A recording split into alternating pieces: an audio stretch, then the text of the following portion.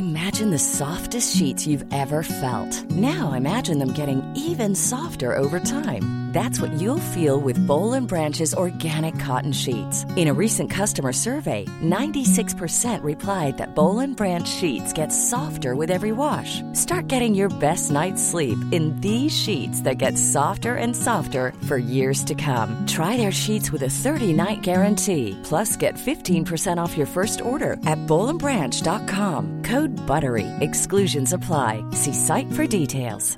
I'm Sandra, and I'm just the professional your small business was looking for. But you didn't hire me because you didn't use LinkedIn Jobs. LinkedIn has professionals you can't find anywhere else, including those who aren't actively looking for a new job, but might be open to the perfect role, like me. In a given month, over 70% of LinkedIn users don't visit other leading job sites. So if you're not looking on LinkedIn, you'll miss out on great candidates like Sandra. Start hiring professionals like a professional. Post your free job on linkedin.com/achieve today.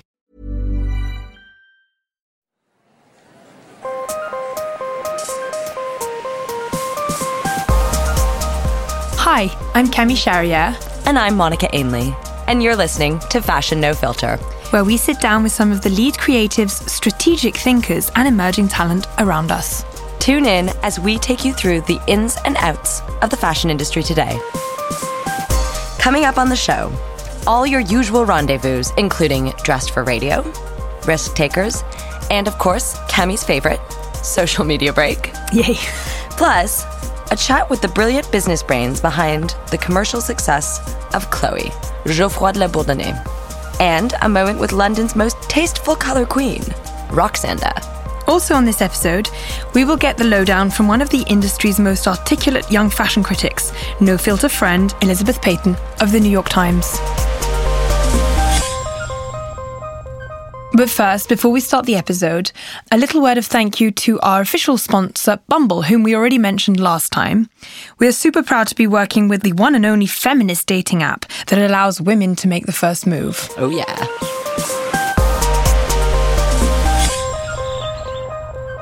Today on Fashion No Filter, we're going to be talking about the game of musical chairs that the industry has been playing. By which I mean head designers being bounced around from one house to the next, kind of like a football player that's being transferred between teams. It's quite hard to keep up, really, who's where nowadays, and the last 12 months have seen more creative director departures than ever before. Part of the blame for designers wanting to move around so often is just how bloated the fashion calendar itself has become. But it is important to remember that the swapping game isn't strictly a modern phenomenon. So most designers who went on to establish themselves at acclaimed fashion houses did first cut their teeth under the direction of another big name. Think of Karl Lagerfeld, who started off at Yves Saint Laurent, then went to Chloe, which is a house that we're going to talk more about today, before taking up his current throne at Chanel, where he has reigned for 34 years. Oh, hail King Karl. We want to try and establish why these creative geniuses move around so much. Is it a youthquake, a pinch of pep for mighty houses, or just simply a question of economics? Remember, the thing is, it's not just about being creative. You also have to make sales. Indeed. As European styles correspondent for the New York Times, Elizabeth Peyton attends and covers pretty much every important couture and ready-to-wear show on the planet, while providing a refreshing point of view on global trends and their effect on the business of fashion. I know I, for one, have relied on her insightful analysis of the corporate side of the industry on more than one occasion. Lizzie, thanks for joining Kemi and I in the studio today. Thank you very much for having me. It's great to be here. So, Lizzie, can you explain what people in the fashion industry mean when they talk about the designer musical chairs phenomenon? Sure. So historically, executives and designers stayed at the top of fashion houses for a very long time, for decades. Industry was very resistant to change, and that's all changed in the last decade because of two things. Number one, the demands of the industry. There is more and more demand for product at more times of the year. And of course, the rise of social media and digital. And that has massively sped up these employment cycles. So forget a decade, now 5 seasons is the norm for a designer at the top of a major fashion house. And, you know, if they're not performing, then they're out. If they burn out, they're also out. But because actually there's only a limited number of houses that people are really interested in, and there's only a limited cast of characters, it's the same faces over and over again running for the same spots. Who would you say is generally the first to want out? Would you say it's the head designers that are most likely to be stepping down, or the corporate side asking them I think it's both. I think you're seeing a real churn both in the boardrooms and the backrooms. But I mean, there's a lot of the studios are full of people that have stayed there for decades. It's the studio heads that are really the mainstays, and it's the designers that I think are really burning out fast. But I guess the question is now is whether that there is a burnout issue or actually these big designers don't want to be there anymore. So if you look at someone like Raf, like Hedi, they chose to walk away. They decided that actually the big brand or that current structure wasn't for them. Yeah. And they decided to go elsewhere. Even Ghesquière at Balenciaga was quoted saying that he was tired of like how he was being sucked dry and almost got like sued for it, right? Exactly.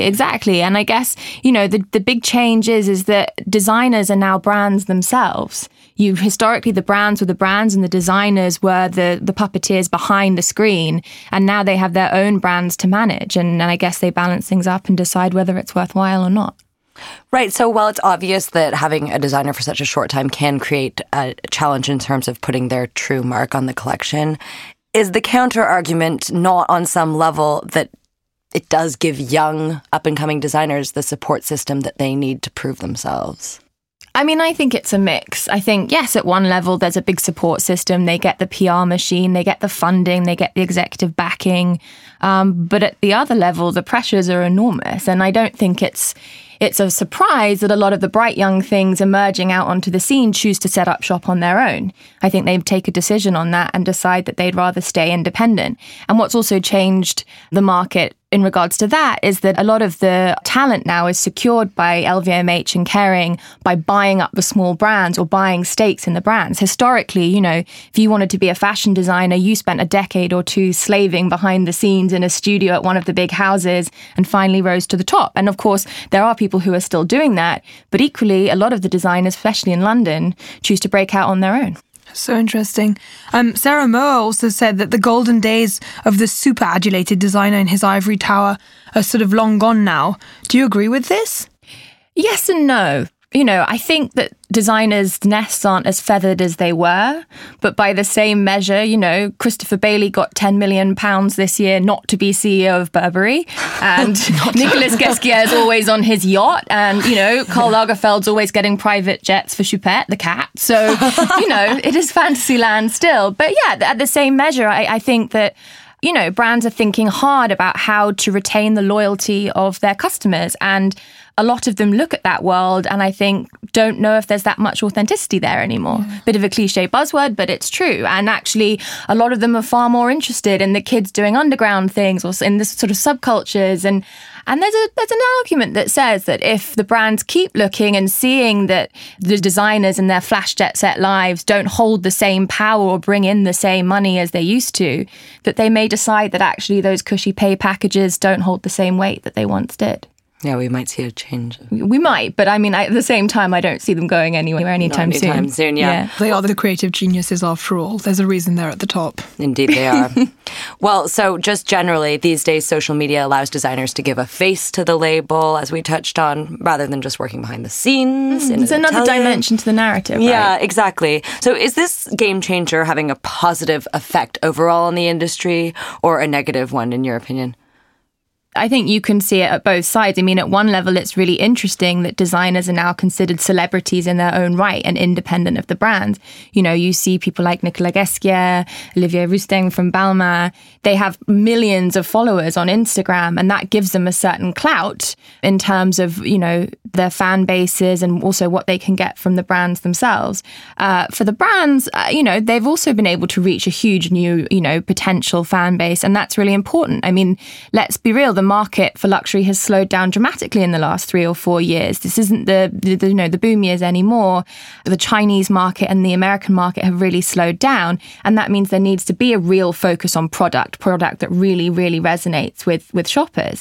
And so at one level, social media is a way of doing that. But I mean, as well, it means that, you know, social media followers can often be fickle. And so that means that demand for churn and change is even more dramatic than it used to be. Can we ask you on a personal note if there have been any exciting appointments that you've seen, any dream match that hasn't happened yet and that you're hoping to make a big change? I think there are quite a few houses where we may see change in the next couple of years. I have to be a little bit careful with what I say, you know, but in terms of J.W. Anderson. We've been talking about what he might be able to do at the top of a big house. I think that's a really exciting one for me. I think, Christopher Bailey's made it really clear he's staying at Burberry for the time being, but that's a house that as well has a lot of potential if someone else took the reins. I can't be too specific. What about you guys? Ooh, Monica and I both have the same one. Yeah. With no offense to Carl, because obviously he's doing such a great job. No, we Chanel. love Carl. It's quite stressful designing a collection. We were just hoping that maybe Phoebe would want to take the reins. Come on, Phoebe. Please, Phoebe. We do think that Eddie will get it, but Phoebe would be our dream choice. Do you think she'd want to leave Celine? I think so. She left Chloe at the height of her success. And I feel like she's in the same sort of space that Celine. And I feel that she's like, what she does best is sort of accessories and all of that, which at Chanel would be so fantastic with like the big budgets and all the means that they have at that house. But does she want all of that? I'm not saying she does. I don't know her personally. We feel that we know her personally because she's been communicating with us. But then, of course, there's the dark horse rumoured about Chanel. Now, there's someone who's really known how to harness their Instagram and build themselves a brand independent from their employer. Which is? Mr. Slimane. Yeah. But the thing about Slimane, I've always liked his stuff, but I just feel that no matter where he goes, it's very similar. And he just brings in his Eddie Slimane silhouette, like the Dior homme, like very sleek, very grunge. And I'm not sure I would want that for Chanel. I think all those 1% ladies that buy Chanel's collections year on year would probably not be so happy with the Eddie Slimane touch. Yeah. But maybe not. I don't know. We shall see. Lizzie, thank you so much for speaking to us. You're welcome. Thank you very much for having me. Thank you.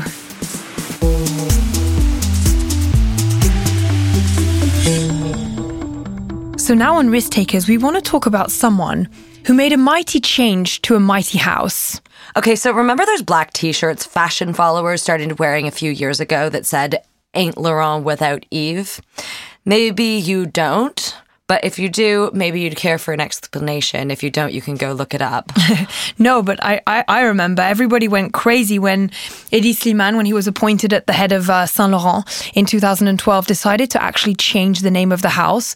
He scrapped the Yves at the beginning of Yves Saint Laurent and renamed the house Saint Laurent Paris, much to everybody's utter disgust, saying how dare he can't just come in and... Scandal. Scandal. Like, how dare he come in and change the name of such a prestigious house? Who does he think he is, this kid from LA?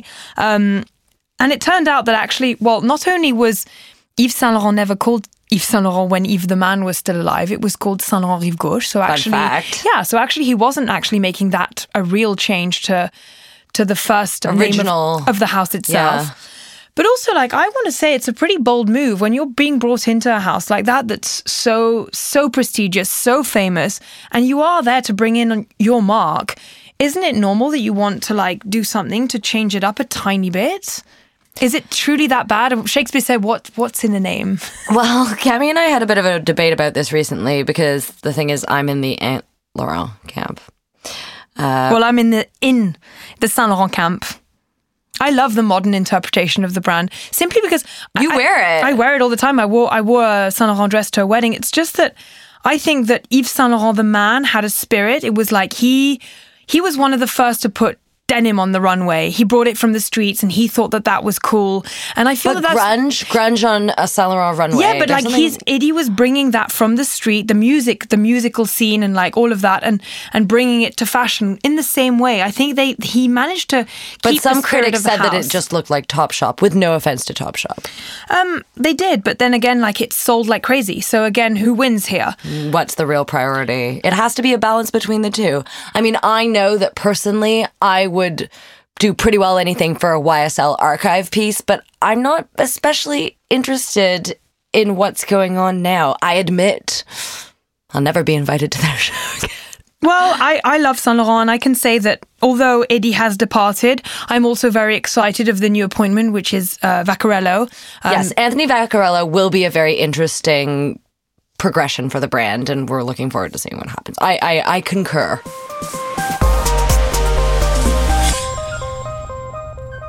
A London designer through and through, the award-winning Roxanda Ilinchik is known for her vividly colorful, sculptural, and feminine designs. She has become very well known on the London scene, and internationally, she even dressed Michelle Obama. Woo. Cami went to East London to pay her a visit. I'm here in the studio with Roxanda. Thank you so much for having me in your showroom this morning. Would you like to give us a little bit of a history of yourself as a designer? Yes, well, good morning, everybody. You're welcome. Lovely to have you here.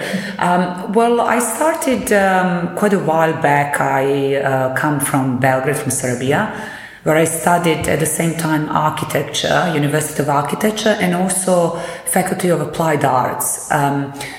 Within Faculty of Applied Arts, there was a section called Costume and Fashion, and that's what I actually graduated in at the end. So it was kind of a mixture of architectural knowledge, history of art, drawing, etc. So many different categories together. And then from there, I moved on to Central St. Martin's to MA under famous Louise Wilson, and that was, I think, really something that formed me as a designer and who I am today.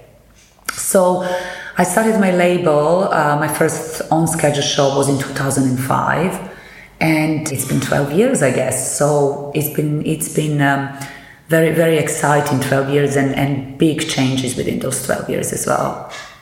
So what's it like to be the creative director of your own brand, a brand that you have founded and built up yourself? Can you tell us a little bit about the advantages of being in that position?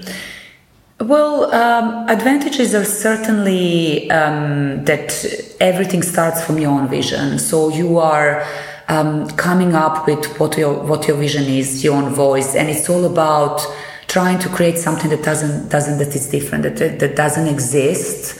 But it's also resonating with our time, with women in our time. Me being a woman was always quite a pivotal in what I do, because apart from creating something, I also wanted to wear it, and I also wanted to feel comfortable in it, and I also wanted to make sure that in the different situations I can reach out to different designs within my collection. So I guess all of this form who I am today and what my label is about as well. And what are the pressures that you feel generally as a designer in this fast-paced climate nowadays? I think the main pressure really is the speed. One of the main pressures is the speed. I think being in luxury, the main point of luxury is that it has the workmanship, ideas, craftsmanship that are very specific, very unique, that take time. And unfortunately, with like 20 collections, or like we do quite a lot of collections a year, not just 4 collections that kind of industry is aware of, but also like many others. And it just started to become really hard to find the time to not just think about new ideas, but also develop them, digest them, and develop them with the factories, with the fabric suppliers, with embroidery suppliers, with different kind of upcoming technologies for fabrics as well. And I think that that's something that we're all facing now, because consumers started to demand quite a lot, and obviously, retail and wholesale responded in a way to kind of please them, which at the beginning probably made sense. But I think that now we're all realizing that maybe the things have become to the point that it's just too fast, and that maybe we should do something to slow it down. So you're obviously still at the head of your wonderful label. Have you ever been asked to take the helm of a different brand? Would you consider it if it happened? Yes, I think I definitely would consider it, and I was considered in the past. I was offered few, actually, well, to be precise, 3 different quite exciting houses in Paris, but for different reasons this didn't work out. Definitely, if the offer is right, if the timing is right, I would definitely consider, but I must say that my label is, the most important thing, and always has been. I guess that we always have a certain priority. So if you did take a position at another house, you would keep your own label? Definitely. I think it took such a long time to build all of this. I wouldn't give it up. And do you think that something is lost in a brand's identity when the original designer steps down, or do you think it's a natural process that has to happen at some point? It really depends. I think sometimes it's Imagine the softest sheets you've ever felt. Now imagine them getting even softer over time. That's what you'll feel with Boll & Branch's organic cotton sheets. In a recent customer survey, 96% replied that Boll & Branch sheets get softer with every wash. Start getting your best night's sleep in these sheets that get softer and softer for years to come. Try their sheets with a 30-night guarantee. Plus, get 15% off your first order at bollandbranch.com. Code BUTTERY. Exclusions apply. See site for details. I'm Sandra, and I'm just the professional your small business was looking for. But you didn't hire me because you didn't use LinkedIn Jobs. LinkedIn has professionals you can't find anywhere else, including those who aren't actively looking for a new job, but might be open to the perfect role, like me. In a given month, over 70% of LinkedIn users don't visit other leading job sites. So if you're not looking on LinkedIn, you'll miss out on great candidates like Sandra. Start hiring professionals like a professional. Post your free job on linkedin.com/achieve today. Ever catch yourself eating the same flavorless dinner 3 days in a row? Dreaming of something better? Well, HelloFresh is your guilt-free dream come true, baby. It's me, Keke Palmer. Let's wake up those taste buds with hot, juicy pecan-crusted chicken or garlic butter shrimp scampi. Hello Fresh. Stop dreaming of all the delicious possibilities and dig in at HelloFresh.com. Let's get this dinner party started.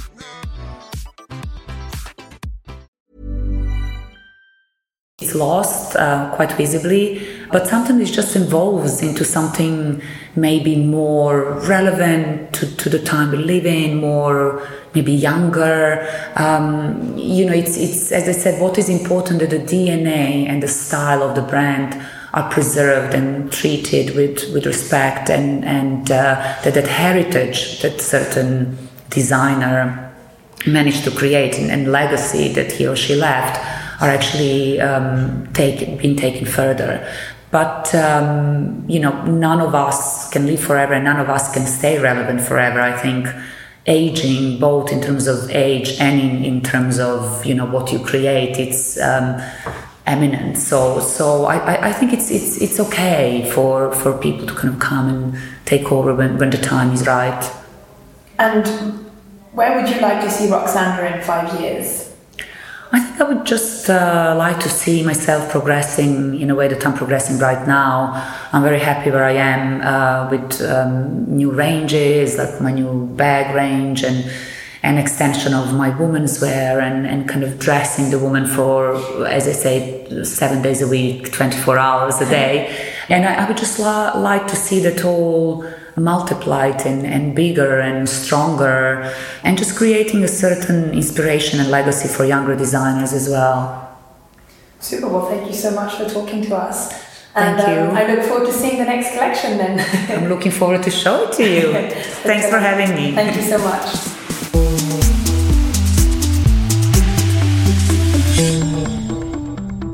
We know how hard it is for young and upcoming creatives to get all the attention they deserve amidst all the noise.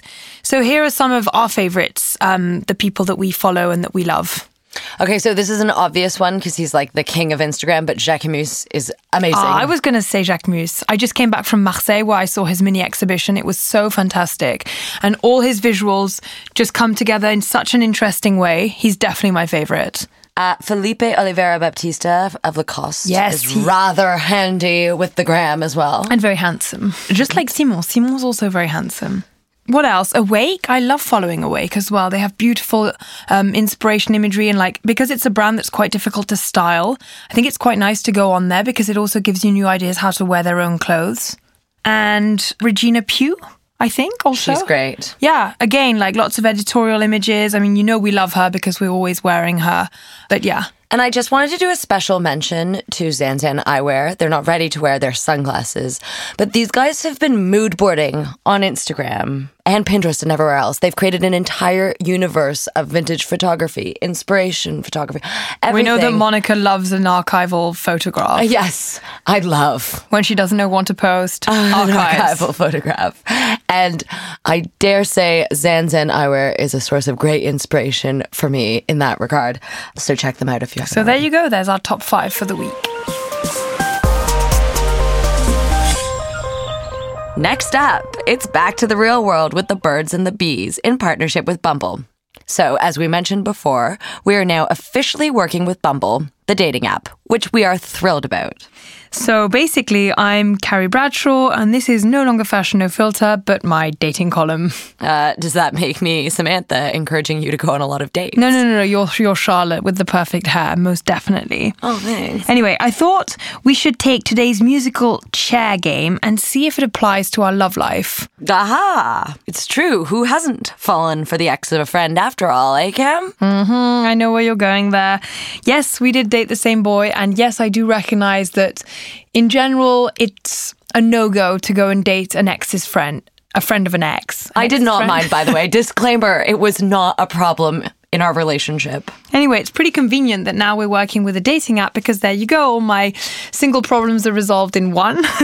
We were talking about what a dating app can do for you, and it's true that at first when I signed up to it, I thought that I would be bumping into a lot of strangers, but actually the funny thing is, I realized that I was running into a lot of guys that I've met in real life, and that maybe as a friend of a friend or someone that I've only met a few times, and being reintroduced to them in that setting meant that it was much easier to break the ice and sort of make that first move and say, hi, fancy seeing you here. And then one thing led to another and we were going for a drink really easily, when in normal circumstances that would never really have happened. Yeah, and just also a note to our listeners, the quality of the men on Bumble they're probably far higher than my exes. No offense. Love you all. Anyway, give it a go because I have and it's fun.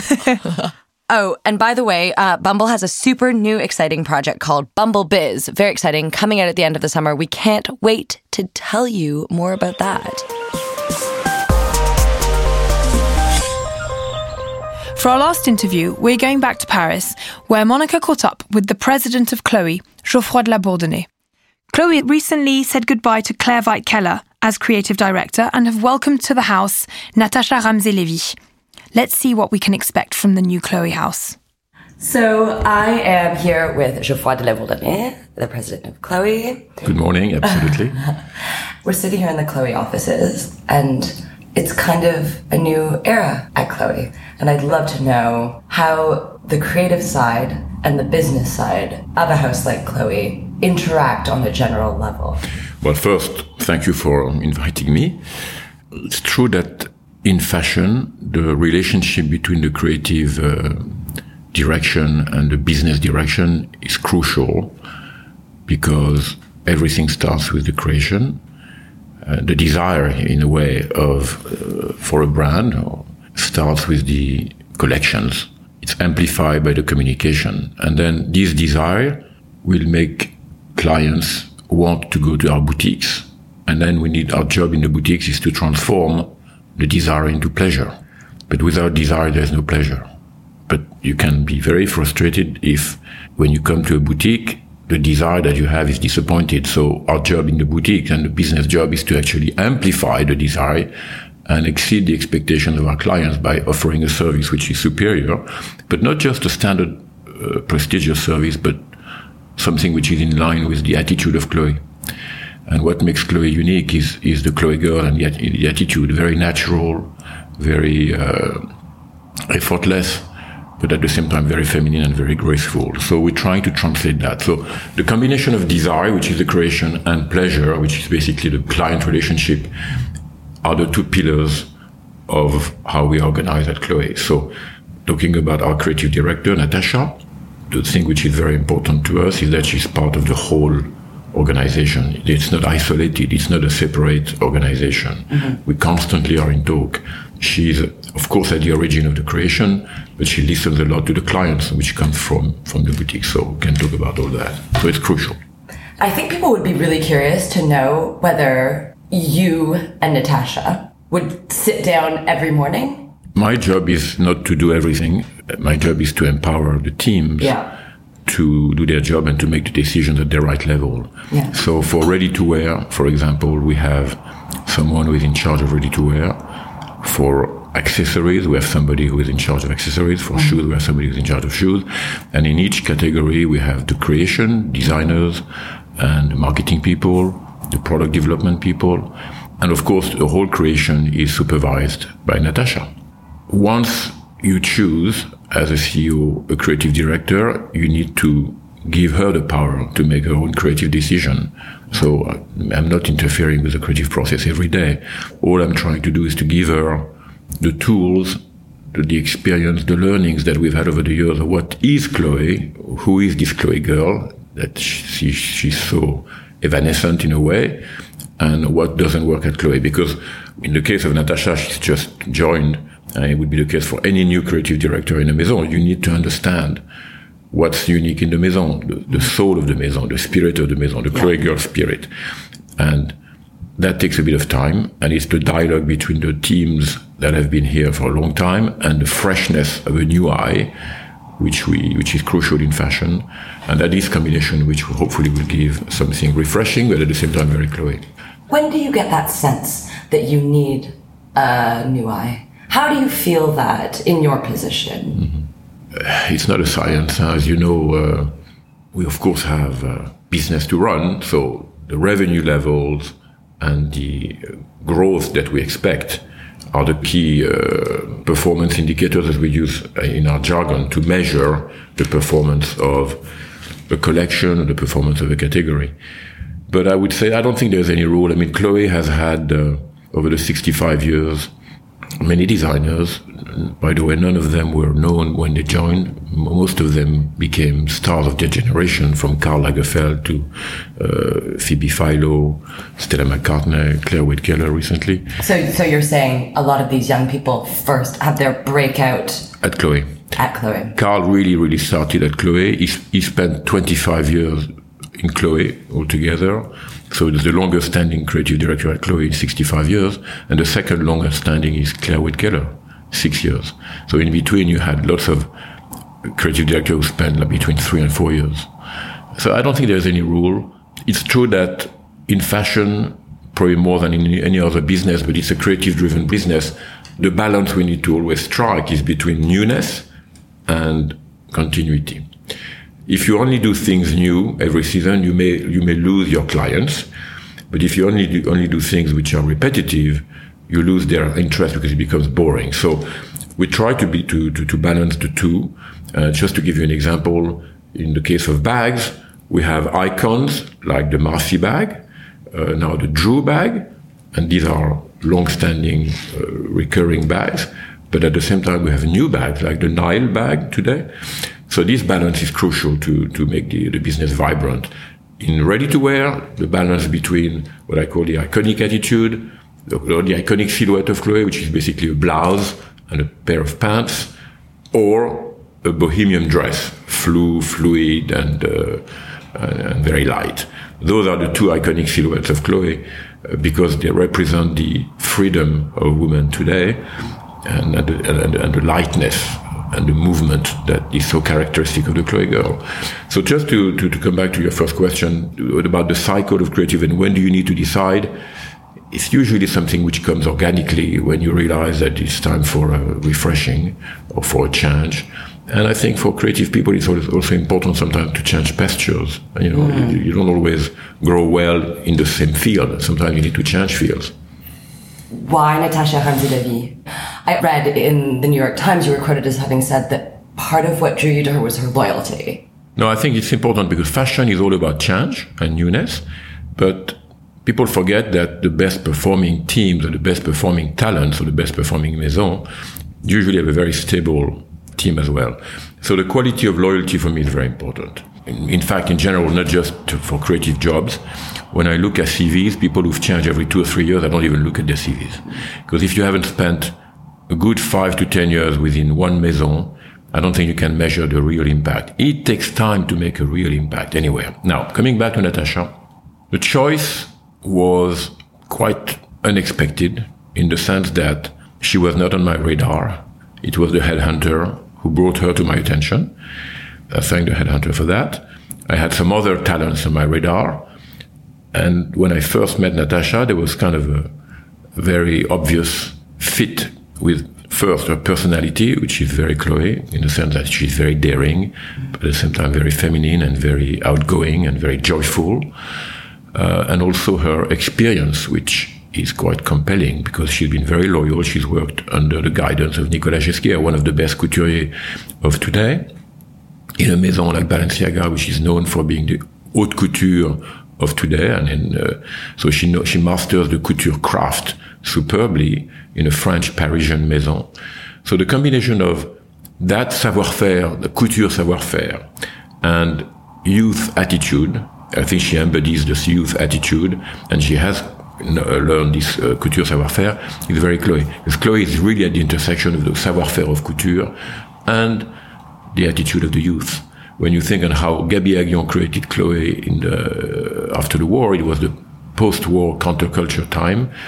She really wanted to give women something which gave them freedom when they work and keeping their graceful feminine silhouette. Because she came to Paris and said, I thought the French Paris was the capital of liberty. And I realized that the women didn't have the right to vote or didn't have the right to open a bank account without the agreement of their husband. When in Egypt, where she came from, they had that right. So we sometimes forget that when we give lessons of democracy or lessons of modernity, some countries were more modern than you think. Anyway, so she created that she hired seamstresses from the Maison Lelon, a haute couture maison which had closed. So she brought this haute couture savoir-faire, but she invented a new twist, which was the luxury ready-to-wear, by created blouses which were more fluid, more ample, so that women could be free. So she gave movement and freedom to women without losing their feminine grace. Well, that's this duality which is very important. Which is totally carried over today, actually. Yeah. It seems that Natasha does have an even more youthful, maybe a bit more rock and roll, maybe a bit more Paris by night kind of vibe to her. Do you think that in September we can expect like a really big change on the catwalk? We expect change, and we want change, because that's what makes fashion exciting, is to come up with newness. But it's a change around the same theme. You have to go back to the roots of the maison, the soul which Gaby injected into the maison from the very start. I was lucky to meet Gaby before she died. I mean, I had lunches at her home a couple of occasions. And what struck me with her, she was 92 or 93, she spoke to me like a teenager. In her attitude, whatever her age, her attitude was about dare. She said very often, I have sass. I want to do what I want to do. I don't care what people think. She had this freedom, and she wanted to basically challenge the status quo of haute couture. You cannot design a strategy abstractly. You have to see where we're coming from. So I've always felt that any brand values are basically directly linked to the personality of its founder. When I was at Liberty, Arthur Liberty's values totally still alive with Liberty.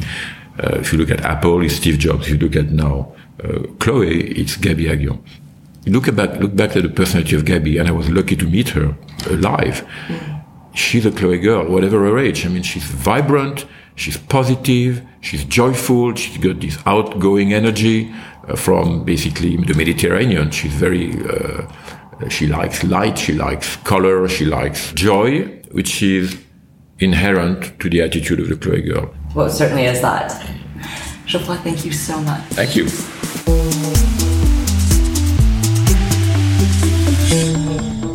And now it's time for Dressed for Radio. So inspiring was Geoffroy de la Bourdonnais on the subject of the long-standing spirit of the Chloé girl during his interview, that we felt compelled to each embrace one of the two egos of the house. After little debate, it was agreed that Monica was definitely the free floaty dress lass, and I was more of the blouse and pant kind of girl. Right, so I shall don a floaty, yellow, eyeletty silk dress that would be happiest running through sunny fields, or should I say buzzing like a bumblebee, Monica's who taking eventually comes upon a beautiful 70s-inspired home in which there is glorious wallpaper. That's me. I'm the wallpaper. The perks of being a Chloe wallpaper, I guess. So yeah, I'm wearing the off-the-shoulder top with the big bows on the shoulders and the cropped high-waist pant with the 70s mustard print, the wallpaper print. And I guess we're going to go to the party now and try and grab Geoffroy for a picture. Do you think he's going to be happy to see us? I'm sure he will. Geoffroy, here we come. Thank you to all of our guests. Roxanda, it was great having you, and the lovely Elizabeth Payton from the New York Times. And thank you to Geoffroy de la Bourdonnais for telling us about the future of Chloe and a bit more about the remarkable Gaby Aguillon. And once again, thank you to Bumble, without whom the show would not be possible. Thank you, Bumble. See you next time on Fashion No Filter.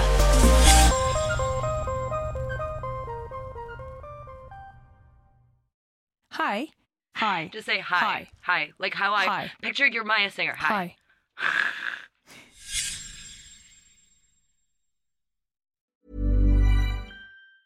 Ever catch yourself eating the same flavorless dinner 3 days in a row?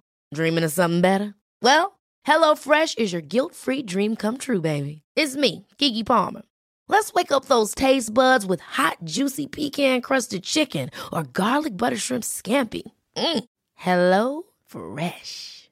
Stop dreaming of all the delicious possibilities and dig in at HelloFresh.com.